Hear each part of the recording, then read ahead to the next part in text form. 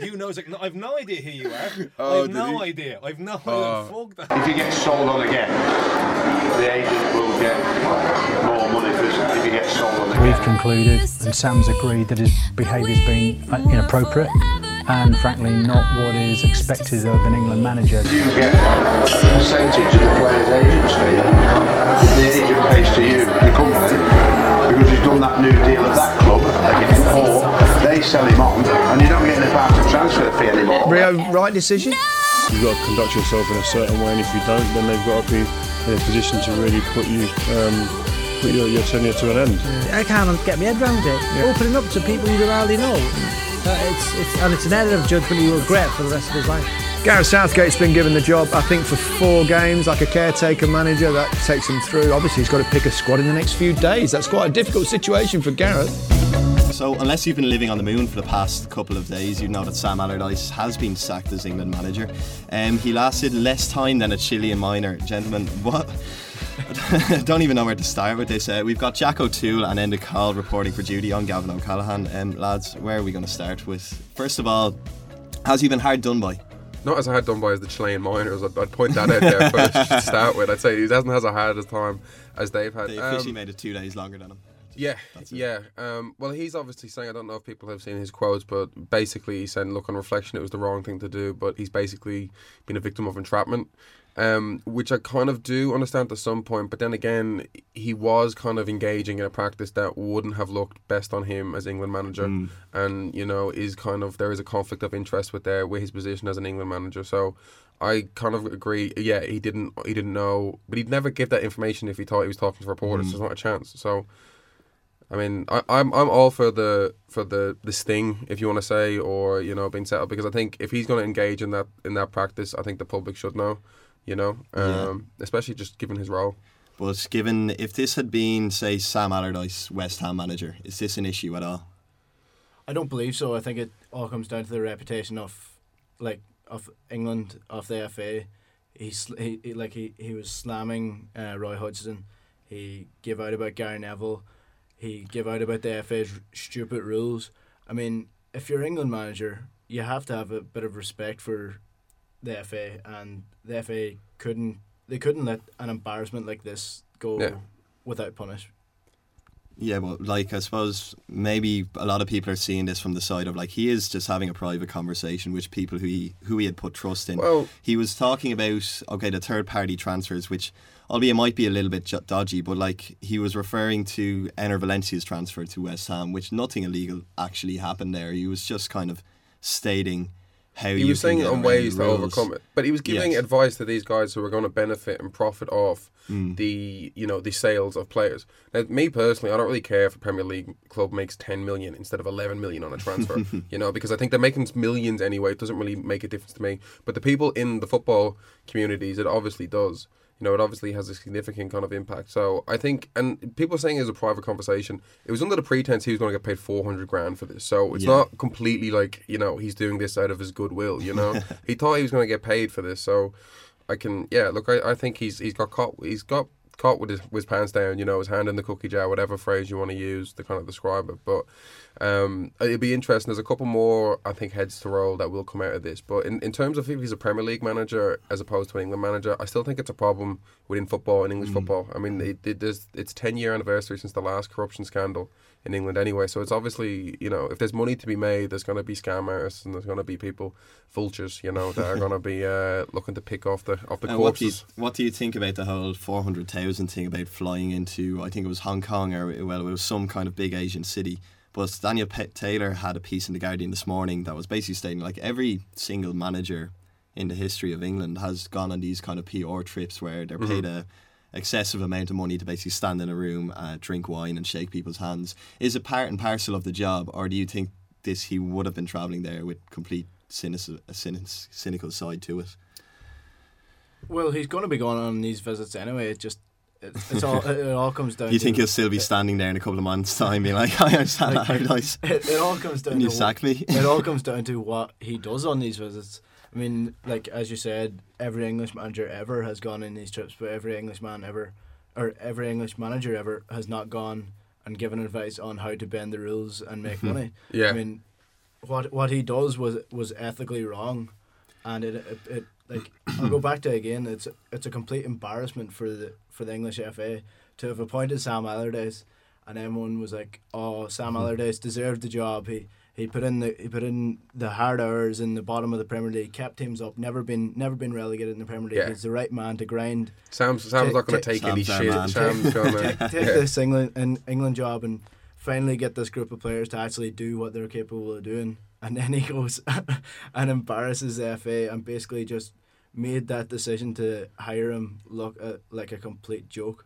Yeah. So as far as like we're all obviously journalism students, as far as this goes ethically, where do you think the Telegraph stands? Do you think they were right? Would you call this entrapment, or do you think there is any kind of shady side to the way they went about breaking the story?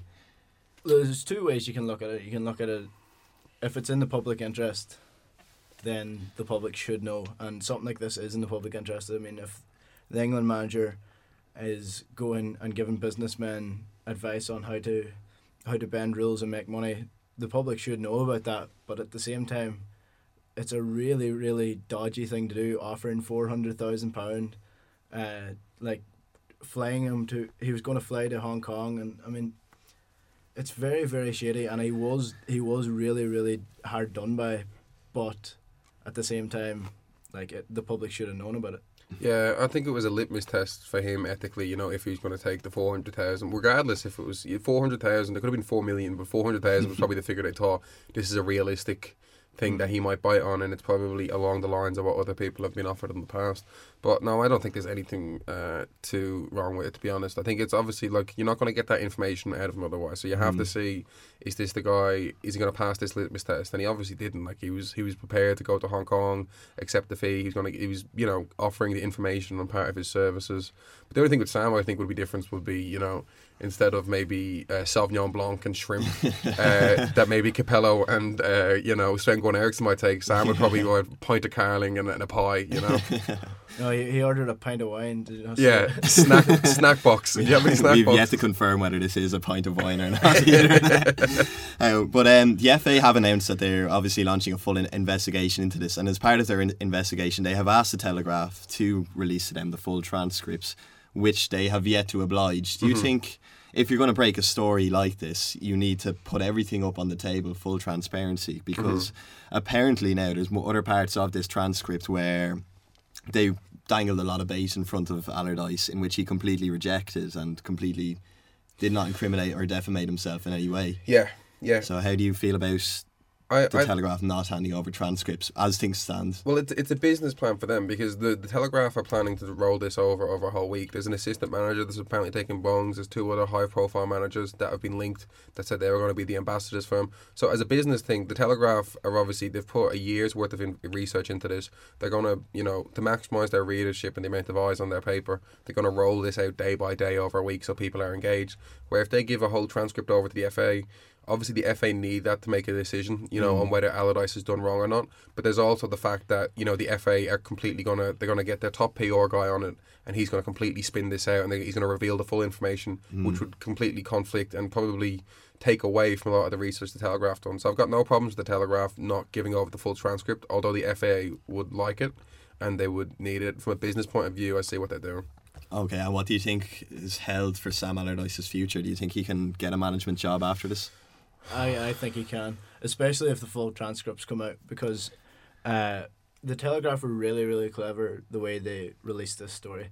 The Irish Times pointed out as well that it was a coincidence that all of the quotes in the article came at the bottom of a 2,000 word article, and they took advantage of people's short attention spans. Like they put the 400k at the start. Was supposed to go to Hong Kong, all these things at the start, but didn't actually put any of the real hardcore material until the end. Yeah. In the hope that people would read the top bit and not read the actual quotes, which, in my view, was very, very, very shady, and it leads to questions like, was Sam actually doing as bad as people say he was, and did the FA? People have to ask, did the FA jump a gun? Why didn't they wait for the full transfer? They could wait a week. Yeah, they could have waited a week. They didn't have to do this immediately. But apparently it's Sam's decision. Resigned. But whether that's going to be a mutual agreement. If that's a mutual agreement or not, it's entirely there. I'd be very surprised if he didn't get a phone call straight away from the FA going, "What is the story here?" Well, I think the FA would be worried. Like, even regardless, like if they had let him stay on, and even further down the line, he just gets one bad result. Yeah. All of a sudden, people will start saying, "Well, you should have sacked him when he was involved in this." But do you feel maybe like the way the video's set up, it's in a pub. It all seems it's set up very shady. But say just it was an England press conference, and a journalist sticks up his hand and just goes, "How do you get around the third-party transfers?" And Sam Allardyce just gives a direct answer from the press table in front of all the cameras. Would anybody be questioning it then? Is anybody going to be saying, no, you shouldn't really be saying that, Sam? Or I think given Sam's prior history and his, the investigation, because he's part of a BBC Panorama documentary as well. So I think the ethic was, and even in that video from the Telegraph, straight away the talk of him accepting payments was, publicly it was kind of like shot down. You know what I mean? So I don't think he'd say it, but I don't think he'd answer that. I think if someone asked him that at a press conference, he'd go, "I'm the English manager. Like I'm not in a position to answer that. What are you thinking?" I'm not talking about that. Well, obviously, if there's a 400,000, but at the same time, you can't just ignore. Okay, you work for the FA, you couldn't really ignore flaws in the system either. You can't just pretend it's not there. I mean, if there's a way around the third-party system, the FA need to acknowledge that and try to work towards stopping it. Yeah. You could question, could they have done this not as a sting operation? Could they have set just up ask the questions straight off on the record? Questions. I mean, they said, as I said earlier, like it's in the public interest, so the public should know, and journalistically they did well.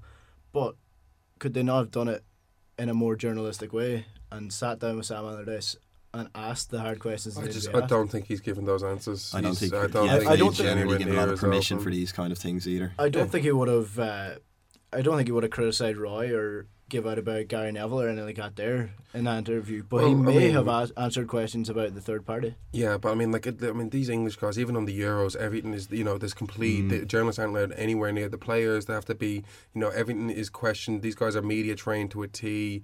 Like the way the English FA have set up their team, the team is so excluded and isolated from just general life.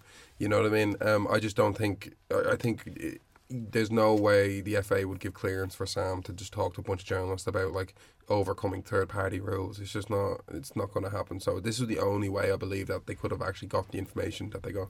And do you think the team itself is going to have any direct consequences because of this negatively? No, I mean it's not like the Sam Allardyce era has ended. You know what I mean? Like the Malta guy came in or Slovenia or something like that. Oh yeah, Malta are going oh lads, this is our blessing in disguise.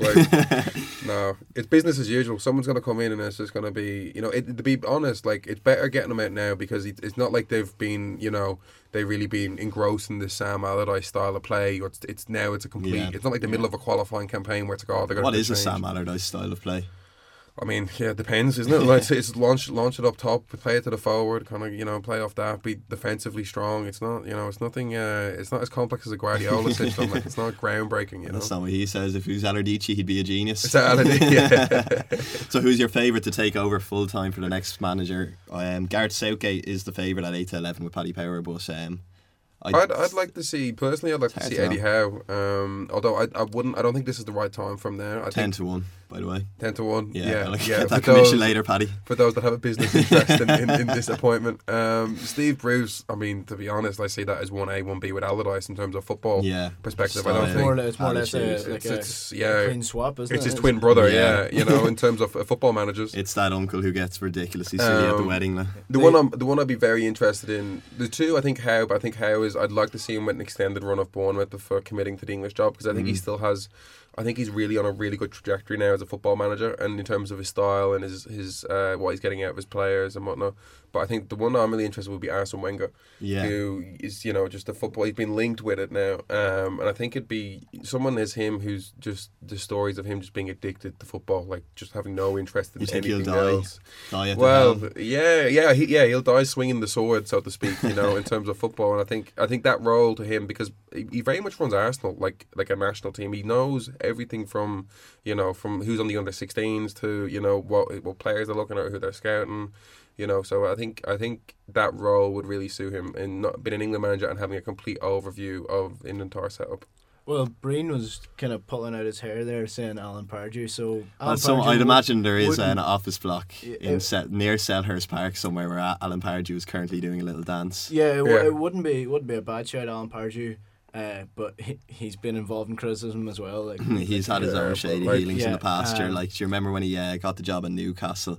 And the whole rumour going around that Mike Ashley basically owed him a lot of money from gambling debts. So it's not really a good ethical start for exactly. the FA. Really have to work hard now to keep this clean standard or clean the slate. Yeah, it wouldn't be the smartest decision. I'd like to see Mark Hughes because I think he's a man who's been involved in English football for a long time. He knows what he's talking about, and he's done a great job at Stoke.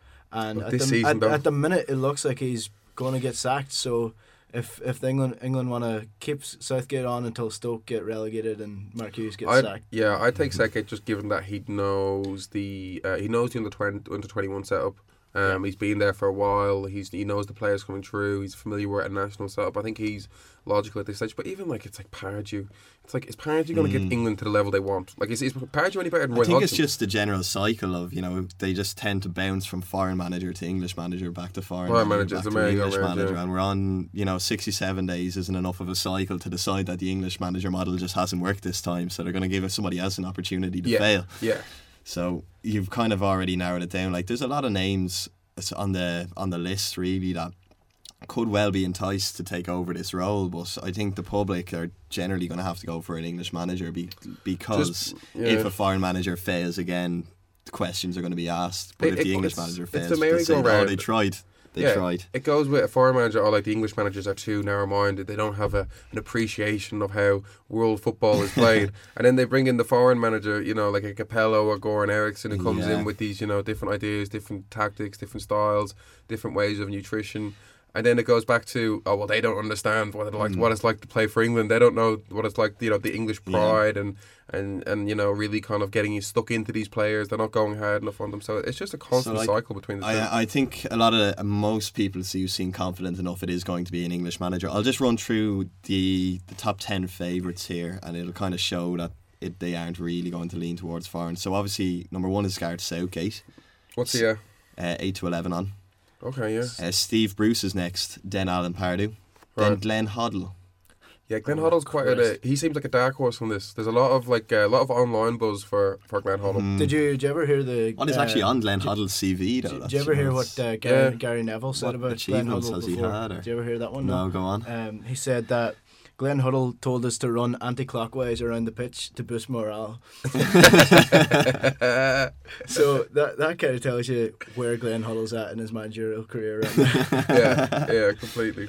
Then next is Arsene Wenger, who we've talked about, but he's there's four names ahead of Wenger before we get to a foreigner, and then the first foreign manager on the list has been in England for 20 years. Yeah. Then we've got Eddie Howe, who's probably still lacking a bit of experience. He's doing incredibly well at the moment, but I think he's still a few years away from being in serious contention. Mm-hmm. And then we have Jurgen Klinsmann. Yeah, who's also under fire in the USA, you know what I mean? He's also on the... he did well despite with Germany. Not doing extremely bad with the USA. No. I mean, I think they've been kind of a steady upwards curve, as far as it goes from where they have been in the 90s to where they stand in world football now. So I don't really think it's justified sacking him from that team. Klinsmann's not a bad shot. Like he took Germany to the World Cup semi-final in 06, which is Germany would be somewhat of a comparable association to England in terms of size and their league and their metrics and whatnot. So I could see Klinsmann, but I mean, yeah, he's just... The USA one it's been really indifferent, you know what I mean? It's been good moments, bad moments. I don't think he's kind of weighs more awareness, and I think the game's growing there, but I don't think he's really brought the USA into that kind of next level that they're trying to get into. But they're still lacking the kind of world superstar as well, or just quality of players that were going to take them to that next level, because, like the last World Cup, they fell out to Belgium, and they took it to extra time, in fairness, but a lot of people were raving about that Belgium team, saying maybe that World Cup was still a bit too young for them, but that they were going to do some damage in the Euros. And it was a relatively, I wouldn't say unknown USA side, but it was a lot of mediocre players, and he took a big gamble as well, dropping Landon Donovan as well. And they had that game where Tim Howard made 26 saves. That was the Belgium game. Yeah. There you go. There's all those names on that list, But at the end of the day, I think the England manager role is a poison chalice. It's it's the hardest job. It's probably the hardest job next to being a prime minister. You know what I mean? Yeah. It really is. Like in terms of public scrutiny, there's probably not a job in England that's more. Well, you're talking 50 years since you've got a manager that was deemed successful. I mean, Daniel, you're on about the piece in the Guardian today by Daniel Taylor. The lead to that was very, very good. It spoke about a cartoon that was it's in a museum in Manchester, and it's the interview. It's an interview for the England manager role, and they said, "Okay, you're hired, but if you lose one game on the trot, you're sacked." That's what the England manager role is, and the players they have at the minute, I don't think they have the players to win a major tournament. They don't. Well, they've a lot of talented players that would be enticing, you know, for a manager to come along. Like you've got guys. There's a lot like Dele Alli, Harry Kane. You know, you got Walker, Rose. There's a good core nucleus there of players that are coming through. Eric Dier, you know, that are promising and that you can build something around. But there's just probably England just have yeah. Well, Tottenham are probably the second best team apart from Manchester City. Like who's coming through? Yeah, maybe Sterling revitalised Stones. But you know, these players just don't perform in the big stage. No, I mean, it's the same problem. Where was Harry? Could you take a lesson from Manchester United last week and just say that this current England team was falling over for the exact same reasons Man United seem to be falling over before they go, and they absolutely dominated Leicester, and that's Wayne Rooney, who's 200 to 1 to get the job as manager, by the way. Well, he'll have a lot of time now to contemplate in there because he's not going to be busy with football. I mean, at the minute, the group they're in, I think they can get away with playing Rooney, and I think that if you give Rooney the chance to equal the scoring record or beat the scoring record or whatever, and then just drop him out of the team, get rid of him. Then you've got this kind of... You have no obligation to play Rooney at all. I think Harry Kane was... where was Harry Kane in the Euros? He just didn't turn up. Jamie Vardy, I don't think is the player that he was last year. He doesn't look any... Daniel Sturridge is not playing. Daniel Sturridge is injured. Well, he's not at the moment, but he will be soon. Yeah, Rashford's there. I think Rashford is only a matter of time before he breaks in. Like they have the players that on paper they're a fantastic side, but they just don't perform in major tournaments. So it's a poison chalice. Why would you take the job? Look at Roy. Roy won 10 games in qualifying, exactly. and they lost to Iceland. Embarrassment, you know what I mean? And I mean that's and the Hodgson. I think Hodgson was lucky to even keep the job after the World Cup, to be honest, because I didn't think that. I thought he was going to come on a major fire, but it's a thankless job. There's nothing unless you win the World Cup, unless you win the Euros or make a final, semi-final, and they've shown repeatedly, like the sample size is really, it's big enough and clear enough now that you know it's it's high paying job. That's what you're looking at. Apart from the big paycheck you're going to get, why would you take the England job? Yeah, you have to weigh that. It has to be the paycheck. It has to be the paycheck. I mean, that's your place in history as well. Anybody taking an England job. Look at O'Neill. Look at O'Neill and Ireland. Why take the Ireland job? Why take an international football job? But it's because you're getting millions for what's essentially a part-time work. I mean, all he has to do is go to domestic football games for... I mean, you have to have scouts, but I mean, you've got enough scouts. All these associations have enough scouts. I mean, the FAI, more than God knows, they have enough, you know. So it doesn't really... I don't know what the real enticement with international football is, because as you've seen with Roy, you know, you can win all your games and you lose one big game, or you know, you're not deemed to be getting the best out of your players, and you know, it's lights out. Exactly. Yeah, so just a story which is literally just broke about 8 minutes ago on the Mail, which is suggesting that Allardyce was a partner in a company that appears to run a boutique hotel in Newcastle alongside Wayne Rooney and Joe Hart, among others. Is this already a vested interest if you're running a company with two of your squad players? Yeah, it is. Is this already like another Wayne thing Rooney, that's surfacing? Is Wayne Rooney on that list? Wayne Rooney and Joe Hart. Well, there you go. With the two most criticised players at the last European Championship. Yeah. I mean, is it really? I don't know. It's hard. It says after, like, the precise nature of any business arrangement is not available to the Mail at the time, but on the face of it, it might be problematic for an England manager. Yeah. No, I just don't. I don't think Wayne Rooney or Joe Hart are really in any great danger of taking over, of keeping their places in the squad. In the starting 11, I just can't see it. Like Rooney's not going to be playing week in, week out for United, and Joe Hart is, and he's over in Torino, and they beat Roma 3-1 on the weekend, and he's been, But how much? Yeah. Well, what about Fraser Forster? Like, I mean, Fraser, Jack Butland. I would put. Well, Jack Jack's he's injured now. I'm talking about long term. Long term Jack Butland, absolutely. I think Fraser Forster deserved to be number one. At the European Championships, but he just never got the call up because Joe Hart was there. Well, you'd imagine he'd have to start phasing himself into it now, because playing in it for a mid-table Italian team isn't so. Although if you believe the reports out in Italy, it's hard given this era of swagger and confidence to Torino. The key to the city of Turin at this stage. But he hasn't been playing well. I mean, they got a marquee result against Roma there at the weekend, all right, and apparently Hart had an okay game. But at the same time, like, Roma aren't a great away side in Serie A. They don't win a lot of away games. They tend to may have a lot of 1-1 draws, which is why Juventus seem to get away so far. So I don't know, like, I didn't notice the English media picking up on Torino's results so much last season, but then, of course not. Why would they? All of a sudden now, Joe Hart's there, they beat Roma, but a lot of teams beat Roma last year. I'm be honest, I can't name one Torino player outside of Joe Hart. Like, I just can't. The Ciro Immobile days are past them. Oh yeah, exactly. But honestly, you can't tell me Harry Redknapp was not pulling similar stunts. Absolutely. Like, this is a guy who coached Jordan, you know what I mean? And the tax evasion, like yeah. I'm waiting for Redknapp's name to be. Completely. All those guys are. But that's why he's like, he's a wheeler and dealer. He knows how to work the transfer market. It's like, he does know how to work the transfer market, but not in the fucking way that you're thinking. Like, they say that about Harry Redknapp like all the time, and it's like, Nico Kranjčar. How did he get Sully Montari? It's like, I fucking wonder, like. Christ. Well, you look at the Premier League now, though, and it's just absolutely full of massive players, though. Like, me and you were talking about this the other day. Like, I hadn't really watched a lot of West Ham games. What is the track history of a player moving from Juventus to a club like Swansea? It's not out there. Fernando Llorente's up front for Swansea, Zaza up front for West Ham, and then Pereira's there at Watford, and you're like, hang on, all these players were involved in a really deep Champions League run with Juventus there 2 years ago. I forgot Llorente was playing for Swansea. So did I. Angelo Ogbonna as well. Like, he doesn't get playing. I don't know. It's just going to get even bigger and bigger, I suppose, as time goes on, because that's only, like, they haven't even received this TV money deal like that they're supposed to get. So 1.17 billion in the transfer window. That's by English clubs. And the Grado's playing for Middlesbrough now as well. Like, so many of them, and you followed it all through the summer transfer window, and like, you kind of raise a few eyebrows looking at it now, and then, like, is this not going to be better though for? It's the kind of that, like, is this going to be worse for English football and say better for French football?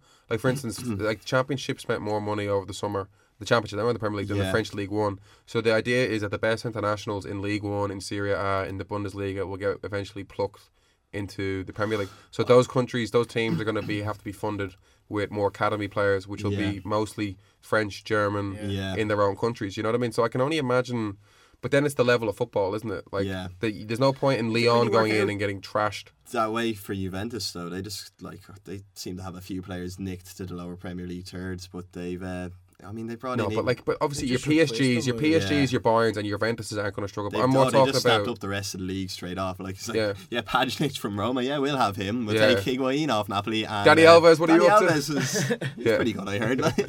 So they're no worse off than they would stand. The board just sitting down, and they're like, right, so we lost him, and him. Yeah. Who's good in our league? Who can we? Oh yeah. But that's it. Like, you've already dominated the league. Meanwhile, Higuain has scored 36 goals for Napoli, which is a record. Like, it was. Take him so. Yeah. It's like, how much further can you pull away? It's the same. Although they really spent a lot from it, they paid for the nose from. But like Dortmund, they lost Mkhitaryan, they lost a good few players. Gundogan. Yeah. You can just imagine this. Just sat down. Hummels. Okay, so. Who's good in the German league? Oh, we had Goethe. He used to play for us. He might come. Schürrle. Who's he playing? He's from Wolfsburg. Yeah, he'll come. Yeah. Like, I mean, they just replaced them with. It's Bayern picked from Dortmund picked from the rest. You know what I mean? It's a hierarchy, like. But you can't imagine an English team being able to do that. I mean, United have been in search for 4 years of like trying to rebuild their team, and then. Well, it looks like it's going. Well, look at Liverpool, Southampton. Like, transfer market. Liverpool's the same with Southampton. Yeah. It's just, Liverpool, the Bayern, and then Southampton with the Dortmund. And I've seen the statistic this season that they bought every player who scored a goal against Southampton since Southampton got promoted.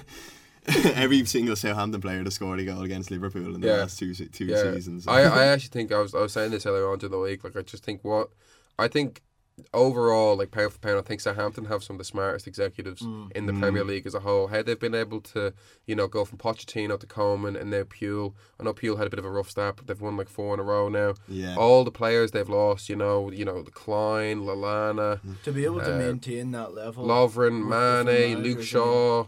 Wanyama, they've lost like literally the guts of their team over and over again, and they've just continually found ways to rebuild and reboot. You kind of forget that Southampton were only promoted to the Premier League. Was it 6 years ago? They weren't even in the Championship. 5 years ago. 9 years ago. Yeah. Like they've established this reputation in the Premier League as just like a solid 6th, 7th place. Like. Well, as a solid builder for the top 4, top 5 teams, I mean, even go back further than that. You got Walcott, Bale. Alex Oxlade-Chamberlain. That kind of comes down to transfers again, though. Like, I mean, Southampton have been plucked, but they continue to like have these players coming in to just solidify. It's smart people that are good at identifying talent. Like, why can't the bigger teams do that? I mean, I'll go back to United. Like, we've been waiting 4 years for a manager to come in and rebuild the team. Like, why can't we do it the way Southampton did it? Why can't we do it the way Juventus did it? The way Dortmund did it? Chelsea's the perfect example. They really are. It's like, Chelsea have defensive problems. Okay, we'll get Alonso for 23 million, and we'll go buy David Luiz, a guy who I think is pound for pound one of those overrated players in all of football. Awful. Like 32 million for a guy that has consistently proven over the course of his career that he cannot defend in high level football games. You know what I mean? Like, I'm sure if he's playing for like if he's playing for like Brighton, I'm sure David Luiz would be a top championship defender. But at top level Champions League, Premier League football, the guy's just continually proven he can't defend at that level. So rather than promoting guys from their youth like a Baba Rahman or Aki, who are out on loan. Chelsea have over 40 players out on loan. Yeah, I think it was 48 the last time I read. They had out on loan. And every time there's a problem at the club, they just go, okay, we'll throw 23 million at this guy, 30 million at that guy. When they have, it's like, what's the point in investing all this money in an academy if we'll go quickly back to international management and we'll take it to our side of the pond. Martin O'Neill has signed an extension with his Republic of Ireland contract. Jack O'Toole, is this good news? This is news. This is news that has been really delayed for the last couple of months. I think the more questions is over. Look, he's going to come out and say publicly that he wasn't hedging his bets, that he's always, like 5 months to say, okay, the verbal agreement we've agreed a verbal agreement, that's okay, that's all right. And then, but it's like, okay, why haven't you signed? Is it money? Is it, is it because you've done better at the Euros? You've agreed a contract in verbal terms before the Euros. Alan had a really good Euros. Is it finances? Is it control? We've obviously seen O'Neill at Villa. If he didn't get full control over the club, so he left. But I think he was hedging his bets. You know what I mean? I can't see why he wasn't. You know what I mean? I think he was holding out for one of those Premier League jobs. It didn't come. But he did say after 2015 that Leicester offered him the job after we drew with Scotland in the Aviva. I think was June. It was around that time anyway. It was a draw against Scotland. Yeah. But look, I think Leicester are happy enough. Yeah. They got on just fine. He's not going to come out and say, actually, you know what, guys, I was waiting for a Premier League offer, but now that it didn't come and it wasn't the right one, I'm all up for let's gear up again and let's go down into this next World Cup campaign. But in terms of O'Neill as a manager, he's done a good job with Ireland. You know what I mean? He got the most out of this squad. He got the most out of this squad. I mean, obviously, look, I think it's such an old squad. There's no real sign of young stars breaking through, which is a problem with Irish football as a whole, and directly Martin O'Neill's fault. But yeah, I think he's the right man to lead the job. Whether he was 100% committed to it over the summer, I'm not too sure. But I think in terms of keeping Keane on as well, it's a high profile and high costing managership group. But it's one that you can't really knock after given what's happened over the summer and what happened in the build up to the Euros. I'm going to play a bit of devil's advocate here, right, and say had this been Euro 2012 instead for Keane's or for Martin O'Neill's reign, do you think he'd still be getting the same kind of praise? Because at the end of the day, we got through a playoff with Bosnia that wouldn't have been available to us had it not been a 2014 Euros. We get to the group stages, then we come third after beating Italy, which, it was a great game and we were all high on emotion on the day, but we came third in the group, and that's not enough in any other European tournament. That's gone by tournament. before. Yeah. Yeah. And do you think this had an impact on... Oh, it definitely did. Like, do you think, had it been any other tournament we played in, or had it just been the normal 16 teams, that Martin O'Neill would still have this contract on the table? Well, did it not come down a bit to the FA? Were they not holding out a bit? I mean, you've been to the press conferences and stuff like that. People have been asking Martin O'Neill for months now why he's not signing a contract. Is it not a bit coming from both sides now? They were just waiting to see, like, would O'Neill leave? Like, waiting to see, like, they didn't want to pay O'Neill more money. Waiting to see how he would get on. So if he's not signing a new contract, out he goes. Less money. If he signs a new contract, that's more money on the table. If they have to sack him, they have to pay him. Yeah. If he had no contract, they didn't. They didn't. I think he's probably smart enough to know that if he says, "Oh yeah, I'd love to stay on at the job," that the FAI straight away know that they don't have to put as many numbers onto the sheet of paper as they will if he keeps quiet. Well, I think Mr. DOB, Mr. Dennis O'Brien would have had this, there would have been contact made with him, because ultimately he's the guy that's funneling this, you know, O'Neill and Keane's salary, because usually I think Ireland have a budget of around 350,000 for international manager's job. O'Neill is getting upwards of 1.2 million. And I think Keane is on 700,000 up, you know, so like north of 700,000. So I think a lot of that, if we're going to say if the FAI, in terms of money, if they're trying to save money, I think a lot of that has to do with O'Brien. So I wonder how much conversations were had with him. But yeah, I don't know. I don't think the FAI, because I mean, who else are they going to get in to get that job if O'Neill does decide to walk? I think the most logical one, and one that I've been. I'd probably be really supportive, just given at what he's done at Dundalk with the players that they've had. I think Stephen Kenny, I think he's the most qualified man. What he did with Derry as well. What he did with Derry, and you know, with Shamrock Rovers as well, and Bowes. This guy's had success everywhere he's gone, and you know, he's really taken a lot of League of Ireland rejects. Would you like to see a League of Ireland approach to, like, even if Stephen Kenny said, well, I think the League of Ireland is run like a disaster. So even if he wanted to hold on to Dundalk, say, and Pat Fenlon was in the running, what would you think of that? No. I've just no. I don't. I think Pat Fenlon would be. I think he did a lot for Bowes, and I think he was unlucky to get sacked from Hibs. I think he was shafted. I think he was shafted at Shamrock Rovers, but there's enough evidence there. I don't think it's international job and the Irish job would be. I think it's out of reach for him. I think it's ahead of his skill level. The FA don't respect the League of Ireland enough to appoint a League of Ireland manager. I mean, no. But Stephen Kenny's done a fantastic job. There's no arguing that. Yeah. But do you think they could look at the north end of the day, it's League of Ireland and look at what happened with Michael O'Neill?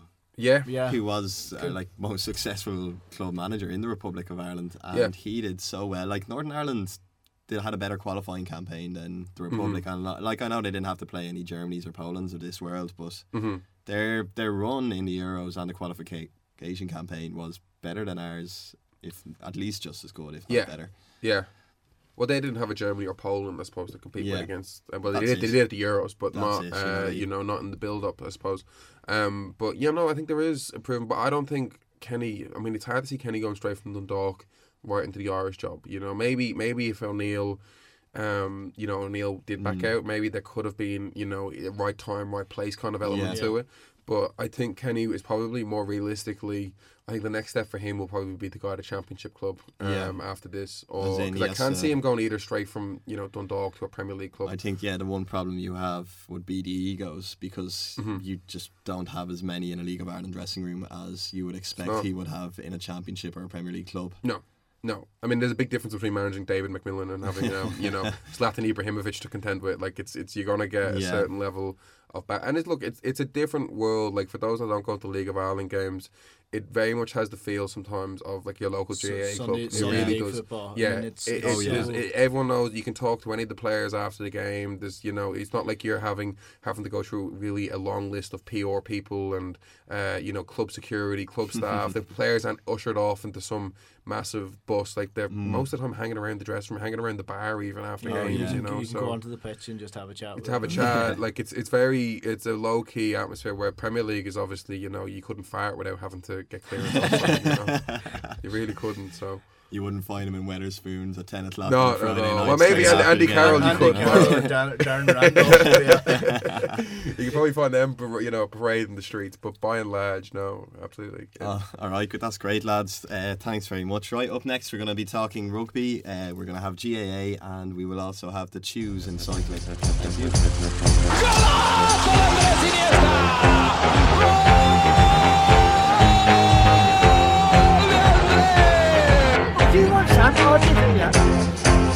love it if we win.